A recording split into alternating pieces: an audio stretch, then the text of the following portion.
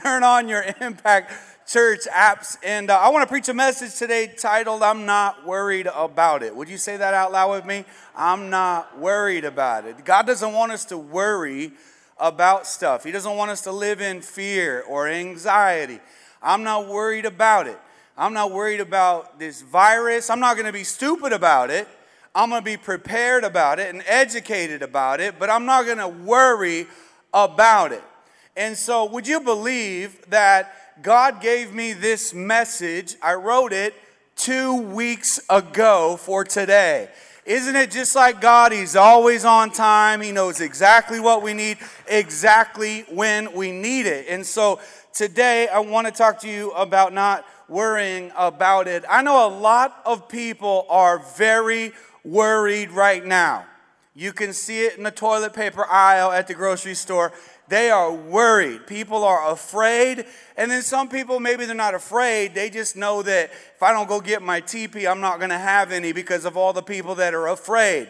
But there's a lot of fear going around the world. And it's been interesting, hasn't it? I mean, this has been probably the most interesting week I can remember having in my life. It has been interesting. And this last week we had just the dam break open with the NBA, and we had this positive test by Rudy Gobert, and he tested positive with the Utah Jazz, and then immediately, swiftly, the NBA says, boom, season suspended, and then the domino effect with Major League Baseball hitting pause, hockey hitting pause, March Madness canceled. That's madness, completely canceled. And we have just so many things unraveling. I got a text message this morning that Nike has closed all their stores for a moment in time. And we have college campuses all over the nation closing and going to online school. My daughter is here on spring break from San Diego, and it looks like they've been informed that there will be no more on-campus school. They'll be finishing online. We have schools all over Arizona that are canceling their schools, and just, this is wild. I mean, this is wild. This is, people are looking at each other like they're the enemy. You go stand by somebody and you're looking at them like, you might have the virus. Don't look at me. Don't get too close to me. I mean, it is crazy. But even aside from the coronavirus, COVID-19, there's all kinds of worries in life that we have to deal with as humans, all kinds of fears, all kinds of anxieties. And for some of you, it might be your relationship or your marriage. You've been worried about it or fearful about it. It could be job stability. It could be your retirement. It could be money. It could be the economics of the world today. It could be your health that you're worried about. Maybe you have a medical condition. The problem with worry is that it affects every area of your life. Worry, it affects everything about you. It affects your relationships. It affects your health. It affects your sleep. It affects your appetite. How many of you, when you begin to get really worried or stressed out, you eat a lot? You're like a stress eater. Come on, raise your hand, be honest. Okay, how many of you are the opposite? Like you don't eat when you're worried. That's me too. If I'm worried, I can't find my appetite. I can't eat. It affects everything. Your job performance, it affects every relationship. It just spills out onto everything. Worry is one of the tricks that the devil uses to discourage our lives. And it seems appropriate to me that one of the very first teachings that Jesus taught was on the topic of worry.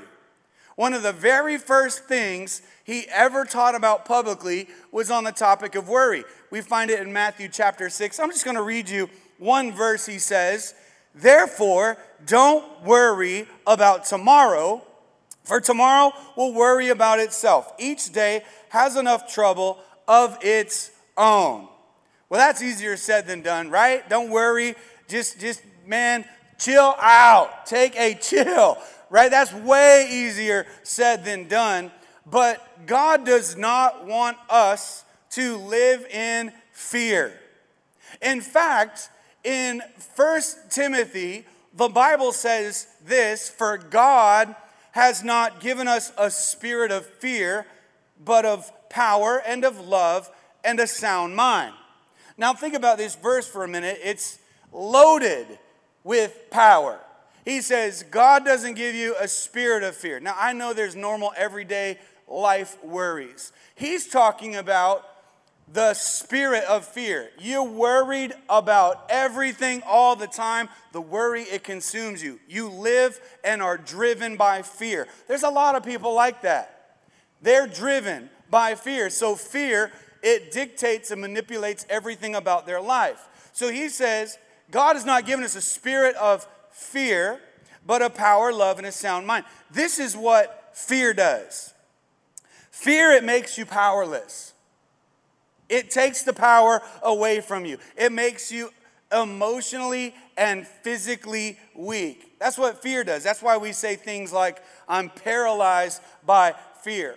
Fear, it makes you loveless. When I'm afraid, I become selfish and I become into this mode of self-preservation. And fear, it makes you mindless. In other words, you do really stupid stuff when you're afraid. Right? When you're afraid, you lose your mind and you do stupid stuff like buy a year's supply of toilet paper.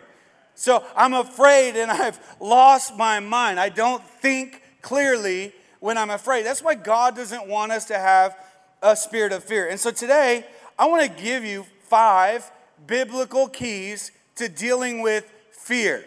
Number 1.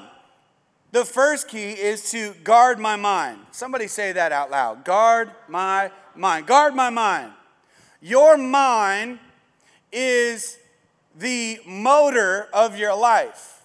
Your mind. It's the computer system of your entire body. If you're not careful, worry could consume your mind, take over your mind, and squeeze the life right out of you. It could squeeze the joy out of your life. It could squeeze the sanity out of your life, the wisdom, even the common sense could be squeezed out of your life. Now, if you study the word worry, it's interesting because we get our word worry from the Old English word worrien, which is W-O-R-I-E-N,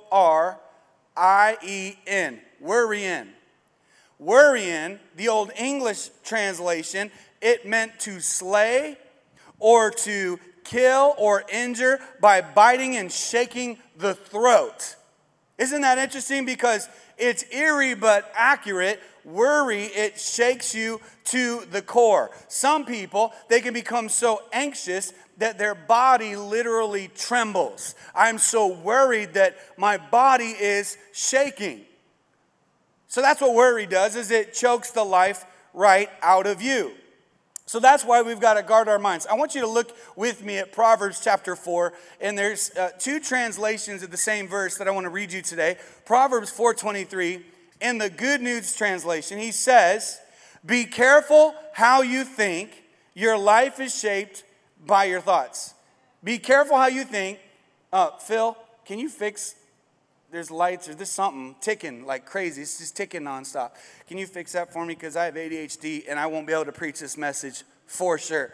So he says, be careful how you think. Your life is shaped by your thoughts. And then in the NIV translation, the New International Translation, he says, above all else, guard your heart, for everything you do flows from it. Guard your heart. Say that with me. Guard your heart. He says, for everything you do. So pick whichever translation you like the best. It's saying the same thing. Your heart is your mind. It's your thought process. You got to protect it, because where your heart goes, your life goes. Right? Where your heart goes, your life goes. It goes in that direction.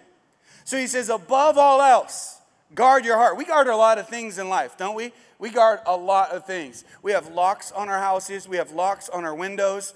We have gated communities, guard-gated communities. We have passcodes on our phone and codes on our bank accounts and all these kind of passwords. We go at length to guard things in our life. He says above guarding everything else, above all else, guard your heart. Now, it's still clicking. I just want the whole church to know. Ryan, I think Ryan got it. Let's give Ryan a round of applause. He got it. Super awesome. So, the number one way the devil attacks you, he attacks your mind. It's his greatest strategy is he attacks your mind, because the devil knows if he can get your mind, he's got you. If he can get a hold of your mind, he knows that your thoughts shape your life. So if I can get a hold of your thoughts and control them, I've got a hold of you. So the tactics that the enemy uses, he uses guilt, he uses shame, he uses fear, anxieties, he uses doubt, he uses insecurities, he uses depression, discouragement. He knows if I can get your mind, I have you. Years ago, I watched this YouTube video, and I don't know why it popped up on my little side panel, but it was interesting. It said how piranhas kill a goldfish. And I thought, that's cool. And I did what any good pastor would do. I watched it like 10 times. And it was interesting because I thought, man, that, you know what? How do they kill from like a strategy point? How would that happen? So you had this little goldfish in this tank, and little Goldie was swimming around, and then they dropped 5, piranhas. They're not very big. They're about like a ½ inch to an inch, not very big. And this little Goldie was swimming around, just chiseling, and then all of a sudden, the piranhas dipped in, and it was just like, whoo, whoo, whoo. It was like, yeah, no, I don't want none of that. And he was just trying, but he couldn't go anywhere because he's in this aquarium, he's trapped, right? So then it showed these piranhas just going up to its caudal fin. That's this thing. This caudal fin is its motor. It's what makes the fishy go, right? My caudal fin, it just goes, woo, it's going back and forth, and it's making it go, and they just chip away at the caudal fin. Chip, chip, chip, chip, chip, chip. They're in no hurry. Chip, chip, chip. And pretty soon, the caudal fin is completely gone. And then what happens to little Goldie fish when the caudal fin's gone? You guys can say it out loud. It sinks. And then it's sitting on the bottom of the aquarium like, dear Jesus, I'm coming home. I'm coming to see you. And it eats them alive. It's the greatest uplifting church service you've ever been to in your life. It eats them alive. The reason I use the illustration is it's kind of like what the devil does to us. Our caudal fin, if you will, is our mind. And he just chips at it and chips at it and chips at it and chips at it and chips at it. And he is trying to take your mind away from you. He wants you to lose your mind. He wants you to live in fear. He wants you to live with guilt and shame. He wants you to be bitter and resentful. He wants you to not be a person that forgives others. Because if he can control your mind, he can control your life. That's why King Solomon says, above all else, guard your hearts. Above all else, guard your hearts. The second key is to give my worries and my fears to God. God, I give them to you. I give them to you. Instead of going into panic mode, I go into prayer mode. Instead of going into worry sessions, I go into worship sessions, right? Instead of going, oh my goodness. What happens when you panic? What happens when you worry? You're thinking about you and you only. Man, I'm worried. Even if it's a child, it still has to do with you. I'm thinking about me and my situation and everything about me. When I pray, when I worship, it takes the attention off me and it puts it on God. So in Psalm 55, it makes sense, verse 22, that it says, cast your burden onto the Lord and he will sustain you. He will never allow the righteous to be shaken. Somebody ought to say, praise God for that right there, because that's talking about each and every one of us.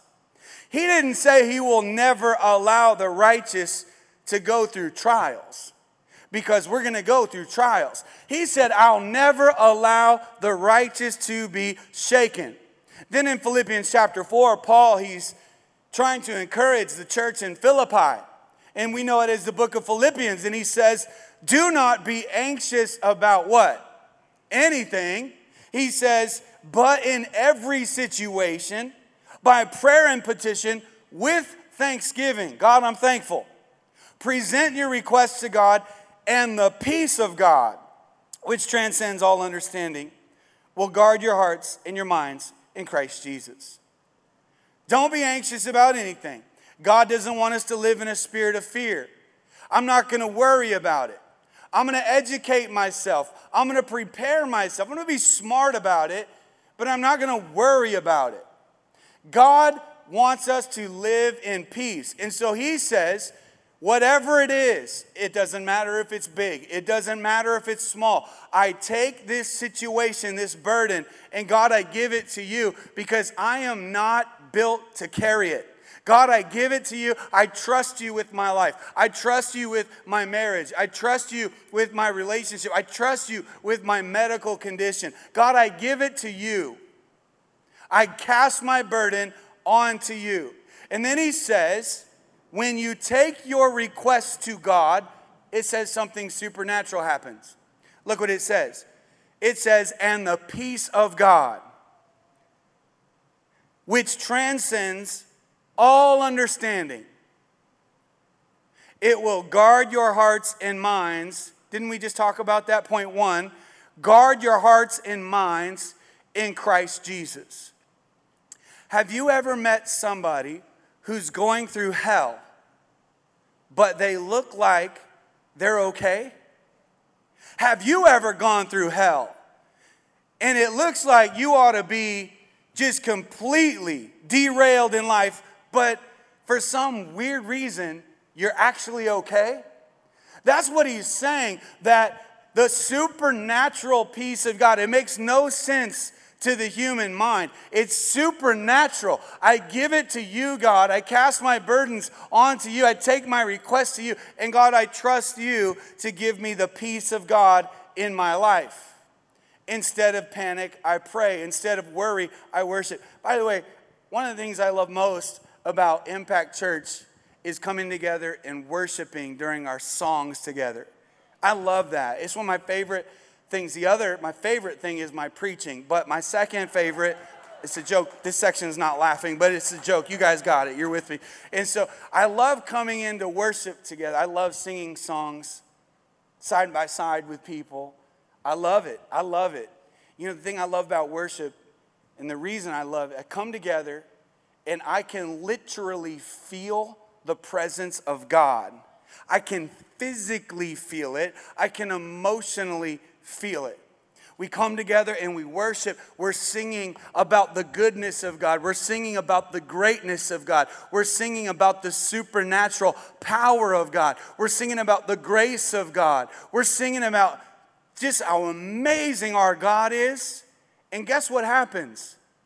All of a sudden, all my worries and anxieties, they seem to dissipate during my time of worship. During my time of worship, because when I focus on God and God's goodness and power, then all the stupid stuff that I'm worried about, it dissipates. Here's the goal, is that we could live our entire life in that state of worship.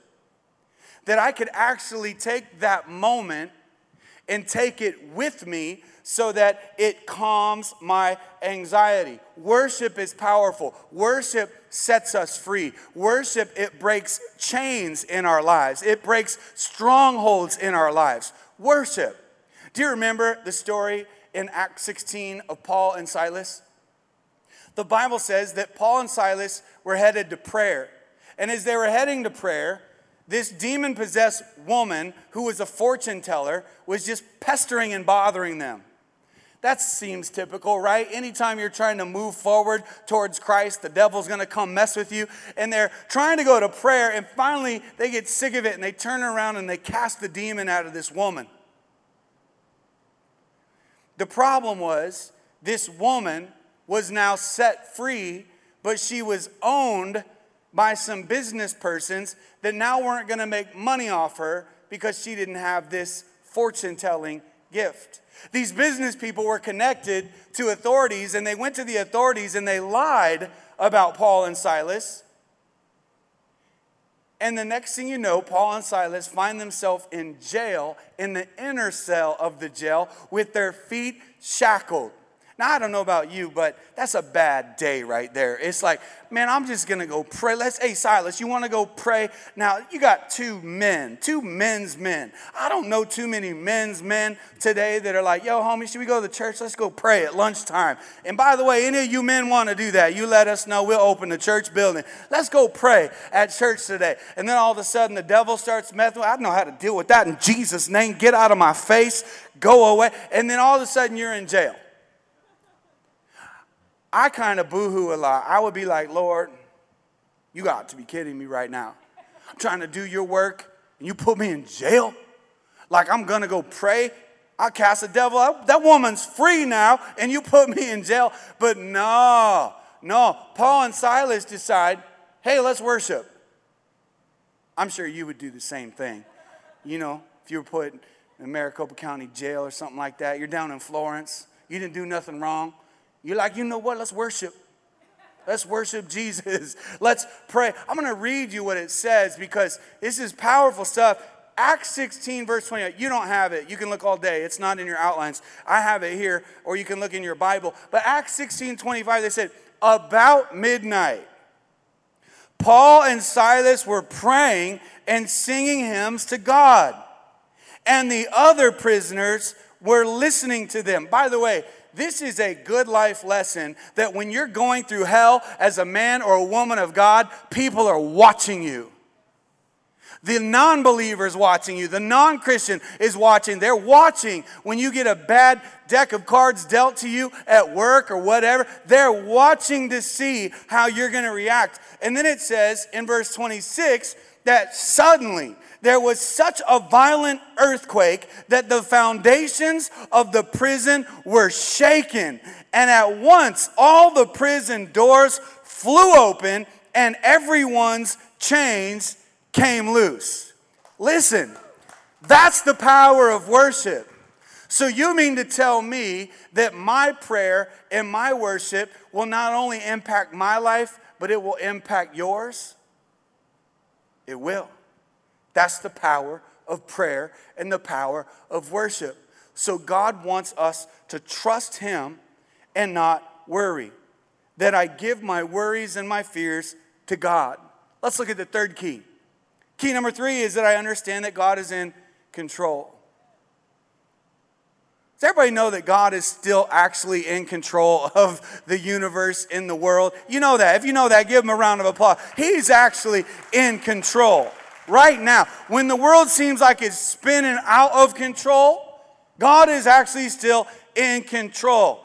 God is not worried about what you are worried about. God is not in heaven and the coronavirus took Him by surprise. He's like, whoa, Elijah, yo, come here. I didn't see this one coming. What is it? It's called the corona. Well, they renamed it on earth. It's now the COVID-19. I didn't see it. No, He sees everything, man. He sees the future. He sees the good. He sees the bad. And He is in control. It wouldn't happen unless God allows it to happen. It wouldn't happen unless God allows it to happen. Now, why would God allow bad things to happen? Why would God allow bad things to happen to good people even? Why would God allow it? There is always a purpose behind our problems. There's always an eternal sovereign purpose behind our pain. And before I get to that, I want you to look at Proverbs with me in chapter 3. He says, trust in the Lord with all your heart. And lean not on your own understanding. In all your ways acknowledge Him, and He will make straight your paths. These scriptures are loaded. Trust in the Lord with all your heart. Lean not on your own understanding. You know why? Because your own human logic and understanding, it will deceive you. In Ezekiel, it says, the heart is deceitful above everything else. Your own understanding will make a fool of you. It will deceive you. Like, for example, 5 years ago, you thought something was a really good idea. Like, you would have went to the death, like, this is a good idea. Fast forward 5 years, you look back now and you go, that was a really stupid idea. Anybody ever done that? Yeah, you're married to him, right? You're sitting right next to him right now, right? You say, man, that's a good idea. That was a horrible idea. What was I thinking? Right? The human mind, it misleads us. I was just kidding. I'm just kidding. If you're sitting by her, they're meant for you. They are your other one. They're meant for you. You are now one flesh, whether you like them or not. It is, never mind. So he says, don't lean on your own understanding, but trust in God. Things that don't make sense to me make sense to God. I might not understand it, but God understands it. Now listen, my prayer has been this. God, I pray that the coronavirus would be a wake-up call across our nation. That this would be a spiritual awakening. That it would spark a revival in our land because people, our world, is in a complete panic because they've been putting their trust in everything but God.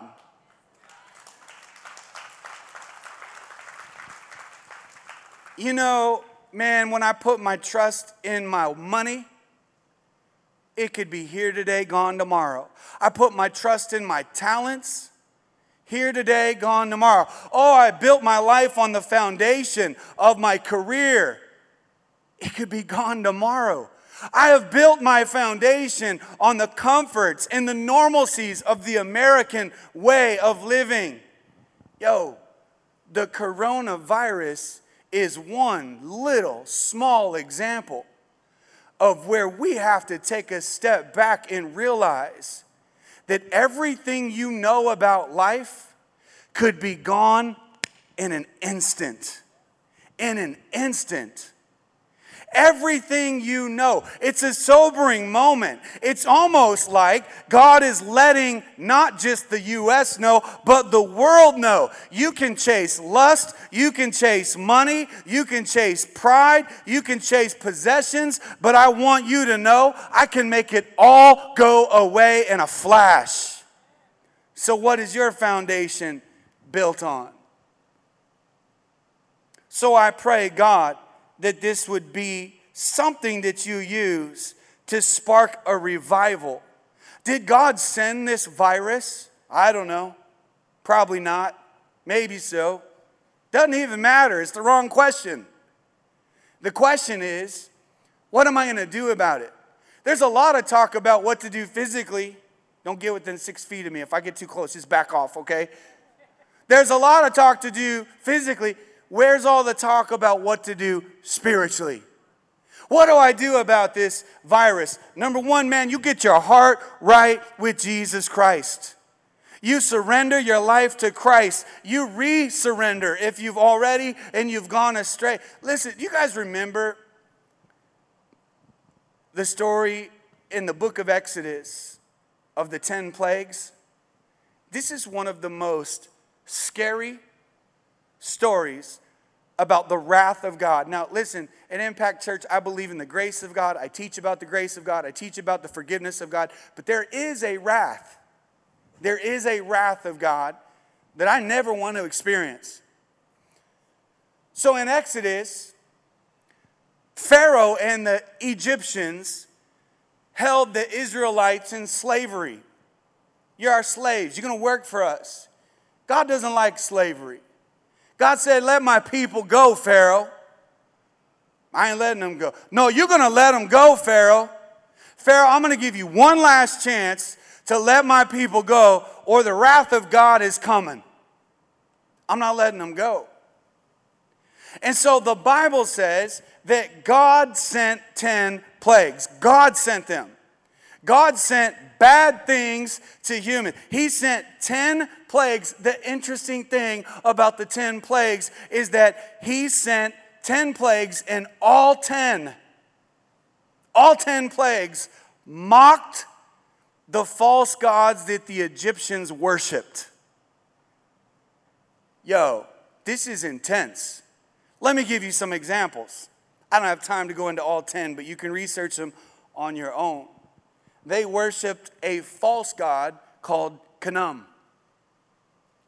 Khnum was the god of the rivers. And Khnum protected the rivers and kept them clean.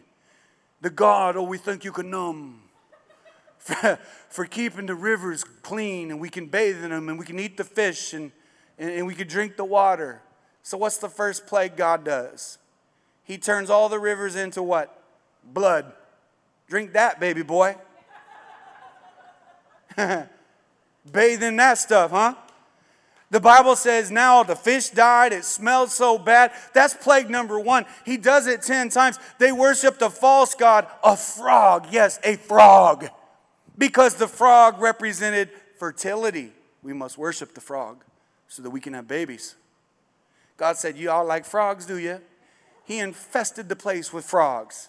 He does this 10 times because the wrath of God is incredibly, incredibly powerful. And it is to be respected. Now, am I saying that COVID-19 is God's wrath or a plague from God? I'm not saying that. I don't know that it is. I don't know that it isn't. It doesn't matter. But what I'm saying is God used this to be a wake-up call for our nation, that nothing can be taken for granted. It ought to be a wake-up call that we ought to start paying attention and get our focus on our relationships with Jesus Christ. A prayer of mine that I want you to pray.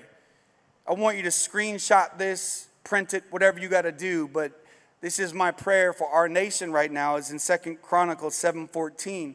It says, if my people, which are called by my name, shall humble themselves and pray and seek my face and turn from their wicked ways, then I will hear from heaven and I will forgive their sin and I will heal their land. Let's look at number 4. Key number 4 to deal with worry is just remember that God knows the future. God knows the future. He knows it. The great thing about God knowing the future is that the Word of God says that He has a plan for your life and that plan is a good plan. It's a good plan. You were brought into this earth for a reason. At this exact moment in the timeline of history. And His plan for you is good. It doesn't mean there's not going to be battles, valleys, hardships, but ultimately God's plan for you is good. In Jeremiah 29:11, He says, for I know the plans I have for you. That means God has a plan for your life. I know the plans I have for you. Plans to prosper you, not to harm you. Plans to give you hope and to give you a future. That's God's plans for your life.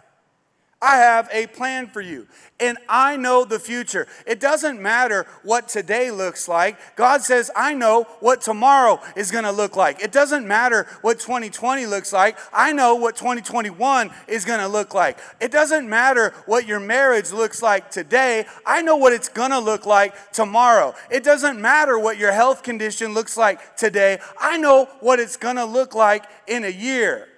He knows the future. I don't know if you remember the story of Lazarus, but Lazarus is found in John 38. And in John 38, Lazarus gets really sick. This was Jesus' super close friend, Lazarus. He loved Lazarus. That was his man. And some of these other friends, they come to Jesus who's out doing ministry and they say, Jesus, Lazarus is sick. You got to come home. You got to come heal him. He's going to die. Jesus is like, thank you for letting me know. And he kept doing ministry. He didn't come for days. He didn't come for days. Listen, God is sovereign. He's on the throne. He's not worried about what you're worried about. He is the beginning. He is the end. As the Bible says, the Alpha and the Omega. But I want to read to you the rest of the story in the book of John 38. It says this: Jesus, once more, deeply moved, he came to the tomb. It was a cave with a stone laid across the entrance. Verse 39, "Take away the stone," Jesus said. "But Lord," said Martha, the sister of the dead man, Lazarus' sister, "by this time there's already a bad odor, for he's been there for 4 days." In other words, Jesus, you missed your moment. You missed it. My brother's dead. He's been dead.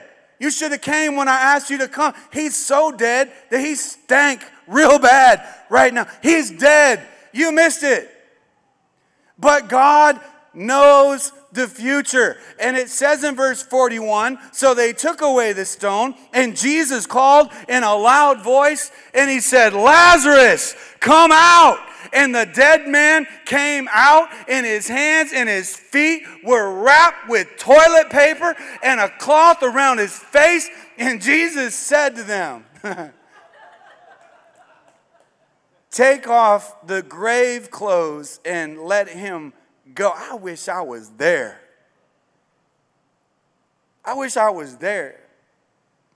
God always has the final say. The reason I love this passage is because some of you today are in a situation where you feel like it's dead.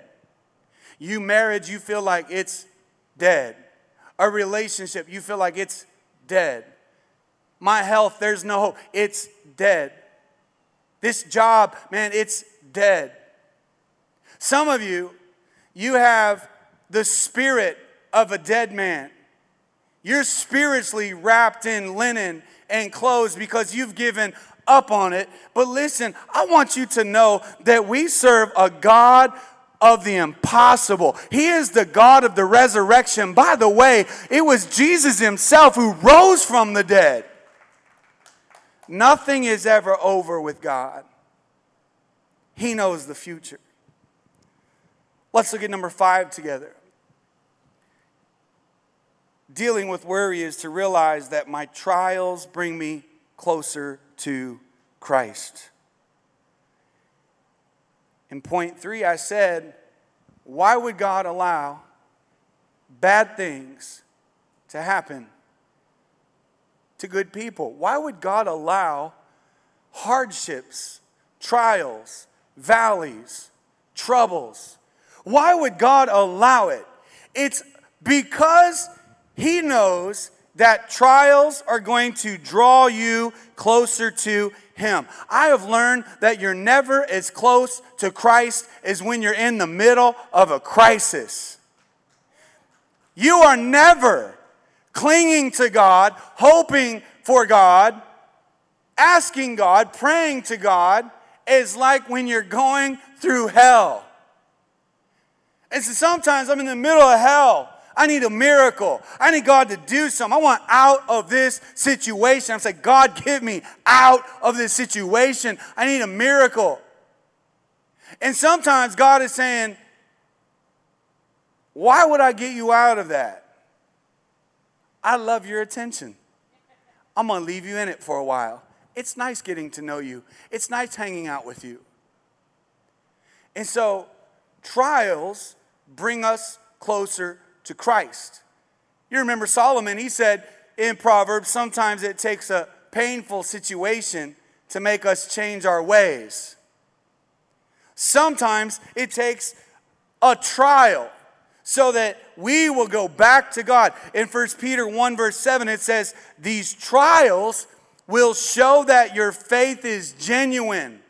It's being tested as fire tests and purifies gold, though your faith is far more precious than mere gold. Trials, they are the furnace of life. They burn out the impurities in our life. That's what they're intended for. The Apostle Paul talked about this in 2 Corinthians 12. And I want to read this to you. He says, so to keep me from becoming proud. So he gives us a reason. He's about to talk about hardships, trials. He says, so to keep me from becoming proud, I was given a thorn in my flesh, a messenger from Satan. It was there to torment me. And he says it again, to keep me from becoming proud. Now, why would Paul say that? First of all, Paul could have been a pretty arrogant person. Paul was like a spiritual giant for Jesus. Paul went from, I don't believe in Jesus, I persecute Christians, I put Christians in prison, I'm okay with having Christians murdered. He went house to house. If they were Christian, pulled them out, persecuted, imprisoned them. One day, Paul, he has this epiphany, a conversion experience in Acts chapter 9. Surrenders his life to Christ. Now he becomes a champion for Christ. He goes on 3 missionary journeys all over the place, preaching Christ. He starts 14 churches in prominent cities. He writes 13 books in the New Testament. This dude was the man. And he says, so to keep me from becoming proud. God gave me a problem, he says. I got a thorn in my flesh. And 3 different times I begged the Lord to take it away. God, take this thing away. And each time God said, my grace is all you need. Another translation says, my grace is sufficient for you. He says, my power works best in weakness. So now I'm glad to boast about my weaknesses so that the power of Christ can work through me. Listen to this. He says, that's why I take pleasure in my weakness. Who does that? That's why I take pleasure in my weakness, in the insults, the hardships, the persecutions, the troubles I suffer for Christ. He says, for when I am weak, then I am strong. Because the weaker I am, the stronger God can be in me. Sometimes the miracle isn't that God takes the situation from you. It's that he goes with you in the situation. Sometimes the miracle is not that he takes you out of the situation. It's that he walks with you and protects you through the situation. I want to pray for you. Would you bow your heads?